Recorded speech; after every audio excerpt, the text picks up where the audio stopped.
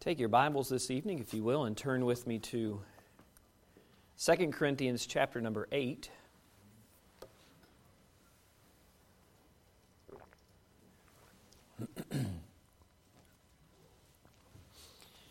Every year that we come to what is the third Sunday in November most years, or the Sunday before Thanksgiving,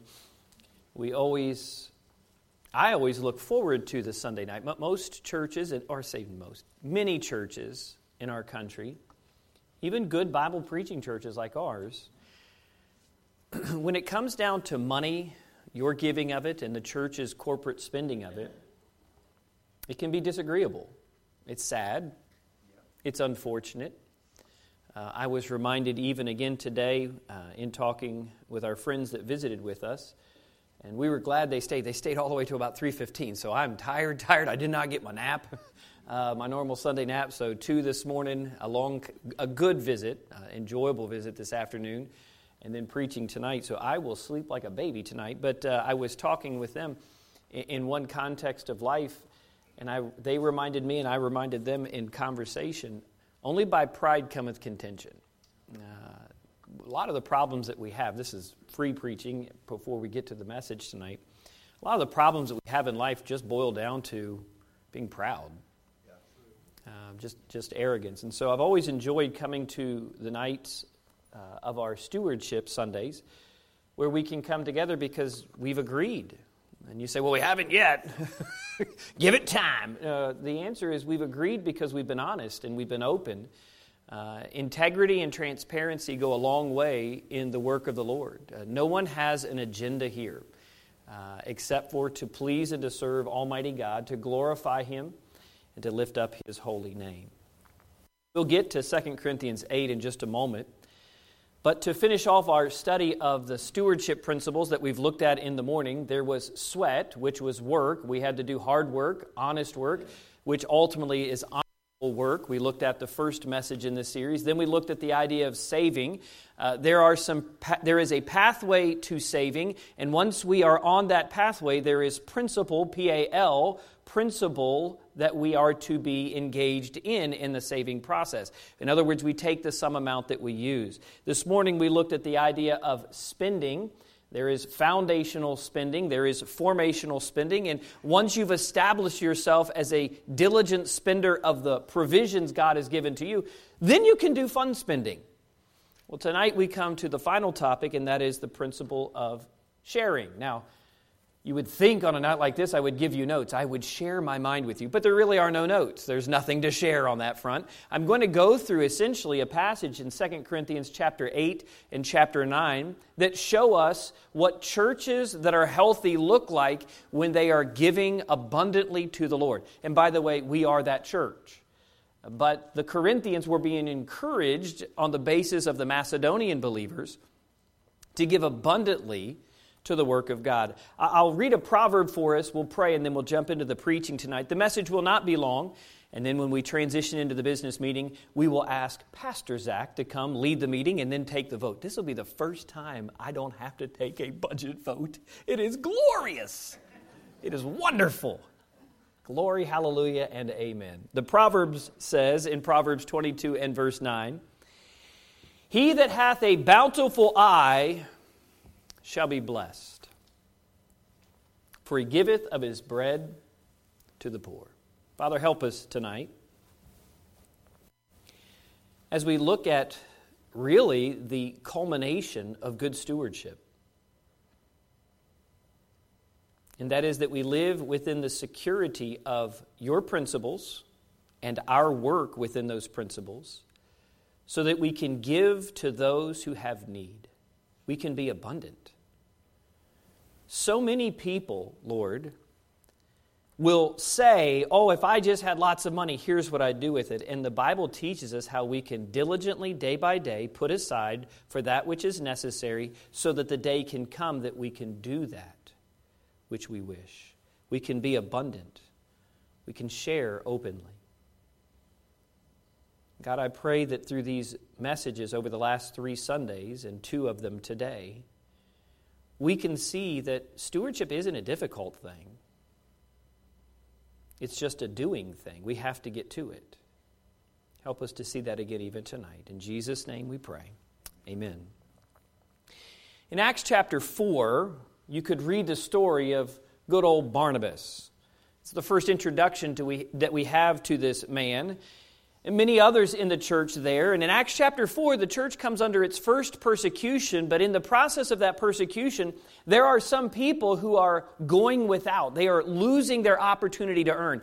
And the church opens, for the first time, the privilege, the opportunity, you might say, for people to give to the work of the Lord. Oh, no, what a story it is at the end of Acts chapter number 4. They give abundantly. People are selling lands and giving. One of the great phrases then there in verses 31 and 32 says that they distributed. It means literally they found those in need and they communicated by giving to those who had need. We find in that passage the heart of the matter. That is to give. To be eager about it. When a church is unified in its purpose, in its process, its programs, then the people of that place can safely trust that what they give to is going to glorify God and be put to use in His work. Many of these individuals in Acts 4 gave superabundantly to the Lord, even to the point of selling things and satisfying the needs of the early church. Now, thankfully, we do not have that issue or problem in the present-day American church, and certainly not in ours. But more than a quarter century after the church began the process of giving and laying in store, Paul writes to the Corinthians, a church themselves, about their giving. He puts their attention on sharing of their abundance, giving beyond the minimum, we might say, which is not typical. So here, as we have found our way to 2 Corinthians chapter number 8, I want to walk through a couple of scriptures for us. I'm not going to read the whole thing, though we will as we go through the main points tonight, to get the idea of what it is that God wants from each of us. The Bible says in 2 Corinthians chapter 8 and verse 1, "Moreover, brethren, we do you to wit of the grace of God bestowed on the churches of Macedonia." By the way, those churches include Berea, Philippi, in Thessalonica. You could go and read the letter to the Philippians and find that the Philippian believers were likely the target church or the mindful church, the church that Paul was thinking of as he's talking about the churches of Macedonia that gave. They had great joy, the Bible tells us in Philippians chapter 4, because of the partnering with Paul in the ministry of the gospel. We keep reading. It says, "How that in great trial of affliction, the abundance of their joy and their deep poverty abounded unto the riches of their" what? Liberality. They weren't stingy. They were eager to give because they understood the program. They understood the process. They understood truly the person, Jesus Christ, and the work of Jesus Christ that they were giving to. He says in verse 3, "For to their power I bear record, yea, and beyond their power they were willing of themselves, praying us with much entreaty that we would receive the gift and take upon us the fellowship," or the partnership of the ministering to the saints. And this they did, not as we hoped, but first gave their own selves to the Lord. By the way, that's the key, isn't it? Yeah, that's right. You have to first give yourself to the Lord before you can give the first penny to the Lord. That's the problem for most churches. I've run across many times in the process of pastoring a church and when we've built buildings, there are programs out there where people will come in and say, "Hey, listen, if you just hire us, we'll come into your church and we'll convince them that they can give more money." And I thought, how egregious is that? Having an outside source come in and tell you that you need to give more money, that's, in my mind, borderline criminal. It's not, because I understand that there's some churches where the Spirit of God is not moving, or the life of God is not, and people might need to be stirred up. So I can understand there's a place for it, but that is not in this place. And so as I read these passages and I look at this, I see the secret is that they first gave their own selves to the Lord and unto us by the will of God, insomuch that we desired Titus that as he had begun, so he would also finish in you. In other words, we want Pastor Titus, who he writes a letter to, we want Pastor Titus to do the same work within you. I want him to teach and preach and instruct you in what it means to give to the Lord's work, and then the Lord's work, how they ought to use it properly. We're going to study then the giving here of this local church in chapters 8 and 9, or at least the admonition that Paul gives to them. If you have earned, if you have saved, and you have responsibly spent, as we have looked at over the last 3 messages, then you should be able to share what God has given to you with others. Well, I need more for me. How much do you need for you? You say, are you coming into my wallet tonight? No, I'm just commending what we're already doing. In effect, for many of us in the church tonight, especially on a Sunday night like this, especially in a business meeting night like this, we are already engaged in the process of giving to the work of God. This is more of a rah-rah message as opposed to a you should get going message. If you're a believer in Jesus Christ, then you want to give as He gave. Notice what he says if you go down in chapter 8 and verse 8. Paul says, I speak not by commandment, but by the occasion of the frowardness or the eagerness of others, and to prove the sincerity of your love. For you know the grace of our Lord Jesus Christ, that though he was rich, yet for your sakes he became poor, that ye through his poverty might be rich. Of course, this is the spiritual context. We are rich in the life that God has given to us through him, through Christ himself. But that richness changes what our ambitions are in this life, that which we have received. Sharing that which God has given to us begins first, if you want to take notes tonight, with a gracious mind. With a gracious mind. Beginning in verse number 7, we'll pick up the reading. We've read verses 8 and 9. He says, therefore, as ye abound in everything, in faith, that is the saving faith that we have. In utterance, that is speaking the word. In knowledge, that is the diligence to, or that is the, not the diligence, that is the ability to know God. And in all diligence, that is the doing of the thing. In your love toward us, that is the agape to us, see that ye abound in this grace also. What Paul is saying to them is, you've got to develop a mind, a way of thinking that this process of participating with God and with others corporately is going to be a part of who I am and what I do. It defines you as a believer. And then it talks about the Lord Jesus Christ, and in verse 10 we pick up again, and herein I give my advice, for this is expedient, or it's helpful for you, who have begun before not only to do, but also to be forward or to be in advance a year ago. In other words, this church had already begun the process of taking an offering. The particular context here is taking an offering for the church in Jerusalem, and they'd already begun that. He says then in verse 11, now therefore perform the doing of it. Don't just think about doing it, do it. That as there was a readiness to will, so there may be a performance also out of that which ye have. For if there be first a willing mind, it is accepted according to that a man hath, and not according to what he hath not. In other words, if you think you want to give to God, and you've not done the things that we've talked about to this point, you can't do it yet. Get those things in order. Get the income that you need. Get the savings approach that you need. Get the spending under control. And then you, with a willing mind, can do what you need to do or want to do. He goes on in verse number 12, or verse 13, for I mean not that other men be eased and ye be burdened, but by an equality. That now at this time your abundance may be a supply for their want, that their abundance also may be a supply for your want, that there may be equality. It is a shared load process. I love the fact that year after year after year, when, especially now, Zach likes to do trends. He's one of those financial nerds, you know. You're welcome. And he always shares with me, and in the years past I used to ask Mark this all the time.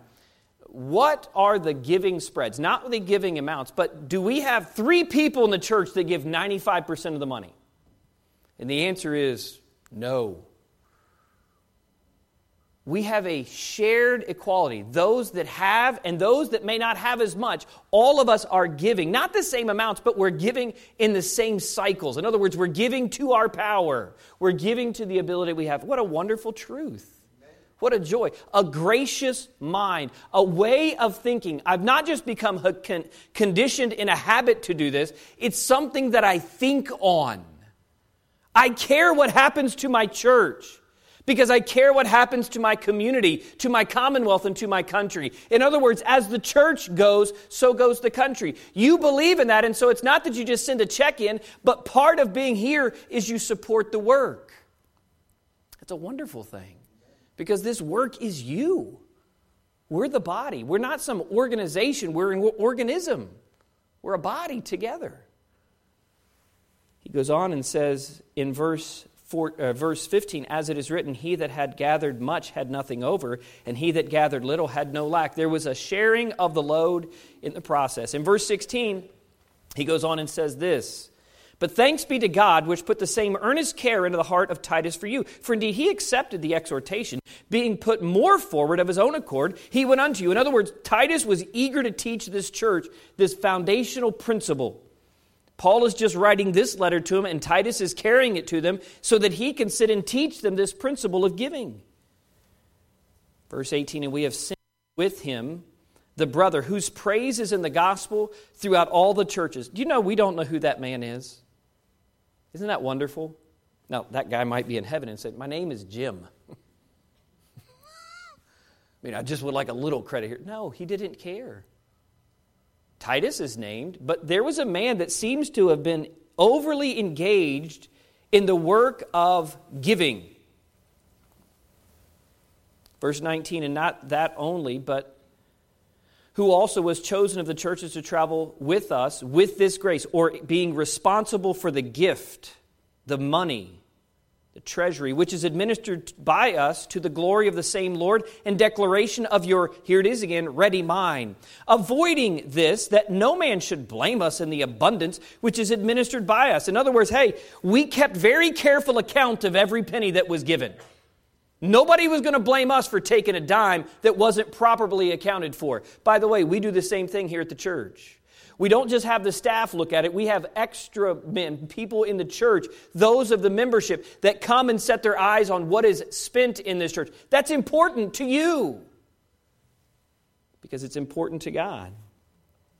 Verse 21, providing for honest things, not only in the sight of the Lord, but also in the sight of men. And we have sent with them our brother, whom we have oftentimes proved diligent in many things, but now much more diligent upon the great confidence which I have in you.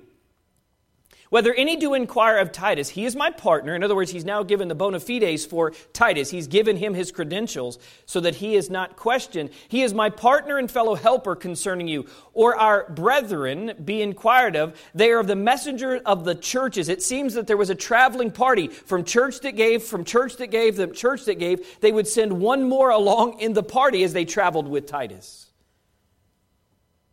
They are messengers of the churches and the glory of Christ. In other words, each one represented a church that was partnering in this particular offering for the church at Jerusalem. Wherefore, show ye to them and before the churches the proof of your love. In other words, he says, let's take an offering. Let's see the proof of what you want to give. How do you want to share? And of our boasting on your behalf. What a great line, isn't it? Paul said, hey man, I've told him how great you are and how much you want to give. Nope. Good luck. I mean, could you imagine them giving like $50? Well, it really didn't work out like we thought. And Paul, under divine inspiration, is saying to them, I know you can do this. You know you ought to do this, so let's do this. In verse number 1 of chapter 9, we see it says, for as touching the ministering to the saints, it is superfluous for me to write to you. For I know the forwardness of your mind. Again, here is the eager readiness of your mind, for which I boast of you, to them of Macedonia. Now, what has he just done? The Macedonians he bragged to the Corinthians about, and he's saying to the Corinthians, I bragged to the Macedonians about you. What he's doing is he's getting them together on the same page to be excited about the work of the Lord. What a truth, that Achaia was ready a year ago, and your zeal hath provoked or encouraged very many. Friends, if you do not have a gracious mind to give, if your thinking process is in any manner that you don't want to give, can I tell you something tonight? There's two things that I would suggest. One, don't give right now. No. If you're not ready to give, don't give. But if you're not ready with a gracious mind to give to the Lord, then get your heart right with Him. because your passions are set on something else other than God and His goodness. The second thing you can write down this evening, that we see beginning in verse number 3 of chapter 9, is a genuine heart. If you want to be one who shares happily with God and His work and with God's work even beyond the walls of the church, you have to have a gracious mind, but you have to have a genuine heart, a sincere heart. We've already read of the Macedonians in chapter 8 in verses 1 through 6. I don't know if this is the right way to say it, but the Achaeans, or predominantly the Corinthians, particularly those of Achaia, are who he now moves to address beginning in verse number 3. And here's what he says beginning in verse number 3 about their genuine heart, down through verse 9. He says, "Yet have I sent the brethren, lest our boasting of you should be in vain in this behalf. That as I said, ye may be ready, lest haply if they of Macedonia come with me and find you unprepared. We, that we say not ye, should be ashamed." In other words, he says, I'd like to say you'll be ashamed, but in fact it's me that's going to be ashamed because I clearly didn't teach you something right. He goes on and says, "Be ashamed in this same confident boasting. Therefore, I thought it necessary to exhort the brethren that they would go before unto you and make up beforehand your bounty." That word bounty there just means the surplus, the abundance, the gift, the offering. "Whereof ye had noticed before, that the same might be ready as a matter of bounty and not of covetousness." In other words, the bounty is freely given. It's the spoil, if you will. It's the things you say, yes, this is God's and I want it to be God's. It's not of covetousness. Well, I really wanted to keep that, Pastor, but you guilted me into giving it. Don't ever be guilted into giving. Make your giving a bountiful gift, one that is expressed. He goes on and he says this in verse number 6, "But this I say, he which soweth sparingly shall reap also sparingly, but he which soweth bountifully shall reap also" what? Bountifully. "Every man is according as he purposeth in his heart, so let him give, not grudgingly or of necessity, for God loveth" what kind of giver? Cheerful giver. Wow. Speaks to the genuine nature of our heart. "God is able to make all grace abound towards you, that ye always having all sufficiency in all things may abound to every good work." Do you know when you have a sincere, genuine heart to give back to God with a mind that is filled with His grace, then God's going to say, that's the kind of person I can trust with more. You say, that's the way to get rich, huh? That's not what I'm saying. More ministry, more opportunity, more obligations. God can trust you with more because you're faithful in the little, which is just your financial structure. Verse 9, "As it is written, he hath dispersed abroad, he hath given to the poor, his righteousness remaineth forever." Paul uses the example first of the Macedonians to encourage and challenge the Corinthians, and then uses the Corinthians to encourage and challenge the Macedonians. May I say to you tonight, you are encouraging many of us who've been here since day one because of your continued faithful giving. No matter where you've come to join the church in the last 15 years, when you jump in and jump on board with giving to the Lord, and it's not just your finances, but of your time, of your talents, of your energy, of your gifts, of your abilities. As you've done those things in the church, it encourages us of old, and you are encouraged that those of old did the same thing to make sure we got to this point. It's essentially what Paul is doing here with the Macedonians and the Corinthians. He's saying, hey, look, they can do it, you can do it, you can do it, so they can do it. It's a great encouragement. His focus is on the earnestness and eagerness of their resolve in this passage. They said they wanted to do it. The question remained, would they? Well, if you have a sincere and genuine heart, the answer is yes. How genuine, we might think, was their conviction on this matter if Paul had to remind them. I would surmise to you, or submit to you, I should say, that if this was in 1 Corinthians, I might doubt their ability. But because it's in 2 Corinthians, they seemingly by now have begun to really get the concept. And that carnality that was in the first letter to them is seemingly removed or has been removed, and now they are moving from carnal Christian living to consecrated Christian living. And it leads us third and finally this evening to generous hands. If you have a gracious mind and a genuine heart, Well, I didn't get that either, lady. Oh. I'm going to take her off. That's spooky. That's the first time it's ever happened. Let's see if she gets it from back there. Probably not. If you have those abilities, meaning those things set in your mind, a gracious mind, a genuine heart, and then generous hands, there's no stopping what God can do through that kind of a work, through those kind of people. Look what he says beginning in verse number 10. He says, "Now he that ministereth seed to the sower, both minister bread for your food and multiply your seed sown, and increase the fruits of your righteousness, being enriched in everything to all bountifulness, which causeth through us thanksgiving to God." Boy, we're in a great week to teach this, aren't we? I wonder what it's like to be part of a body or a family that is dead or dying and doesn't care about the work of God, and so they don't first give themselves to it, and therefore they don't participate in the fellowship of tithes, giving, grace giving to the church.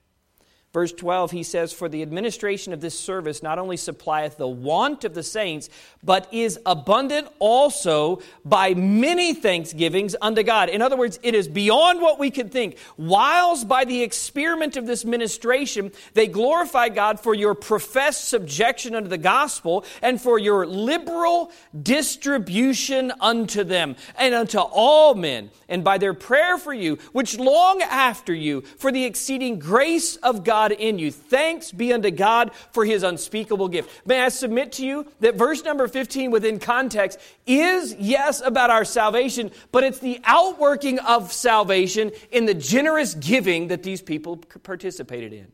I can say then tonight that as a pastor here, lo, these 15 years, I am grateful for His unspeakable gift of salvation, but also His unspeakable gift of you, His people, who assemble Sunday after Sunday, service after service, activity after activity, knowing that we don't just gather here to be a people here, but we gather here to be a people that go out there. That is a joy. It's thrilling. You know, it's not hard to write a check out of a portion of your income to a work that is healthy and cares about dying souls in your community. Because it's not just writing a check, it's participating in the fellowship. What is the application and then introduction of our new and illustrious pastor of finance? First, we are giving and a sharing church. Part of growing up is taking responsibility for what is yours and finding ways to expand your abilities. That is the great joy of life. Drew is 14 and reminds me he's almost 15. He's actually still 7.5 months from that, but he reminds me that it's not long then until there is a driver's license in his future. All right. Part of growing up, right? Part of growing up is taking on more responsibility. It's true for a church. Bluegrass, I believe, is at a significant crossroad over the next 2 to 3 years. Through our faithful living for the Lord Jesus Christ, through your dedicated service to Him, and by our diligent financial stewardship, we have begun to establish that we are, as a church, becoming regional with a desire to become generational in our impact. That is, by the way, in keeping with our purpose statement, which is on the back of your bulletin, the least read document in all of the church. Our purpose is that we exist to glorify God by making disciples of Jesus Christ who love God, love others, and on purpose or intentionally share the gospel. We have demonstrated as a body corporate the 4 stewardship principles that we have studied over the past 3 Sundays. We have given, now I don't know the to the penny dollar or to the dollar exact amount, but over the past 15 years, as a corporate body, we have given well over $6 million to the work of the Lord. That's great. I mean, it's almost $3 million just since COVID. Praise the Lord. To God be the glory. Not to us be the glory. To God be the glory for that. This giving has paid for the administration, the operations, the ministries, the evangelism, and ultimately the development of people, then programs, and property. It all started with 2 people. Then 14 were charter members in December of 2008. And up to each of you who are members and attenders here today, God has continued to grow the church. Your consistent and faithful giving is the revenue of the church, as the accountants like to say. You, God's people, have chosen to lay in store on the first day of the week after week, month after month, year after year. And each year on this Sunday before Thanksgiving, we spend our time looking into what we can and will do with that gracious giving as it continues to grow in the coming year.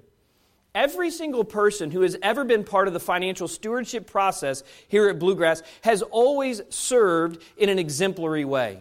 Beginning with Mark Woods when he began as our first treasurer, counting and keeping private the individual giving of the membership. As we grew, we brought on Brian Fulcher, who served in a staff position, managing the budgets, expenditures, and the financial health of Bluegrass.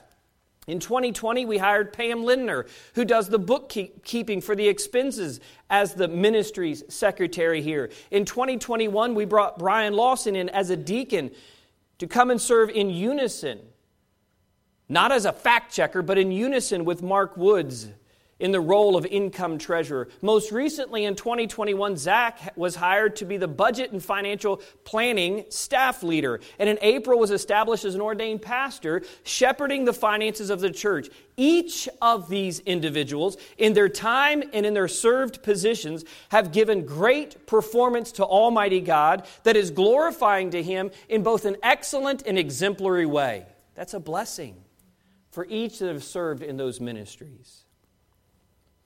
I'm very glad for Zach, who's taken ownership and stewardship responsibility of managing the financial resources of Bluegrass. And I'm glad that he likes my single phrase, "It's just money." Now, it's funny to hear me say that after preaching 4 messages about money, because the staff believes I don't think it's a good thing or a bad thing. And the answer is, using money the right way glorifies God. Using money the wrong way destroys your life. It's just the bottom line from the Bible. And so, Zach, if you will come and tell us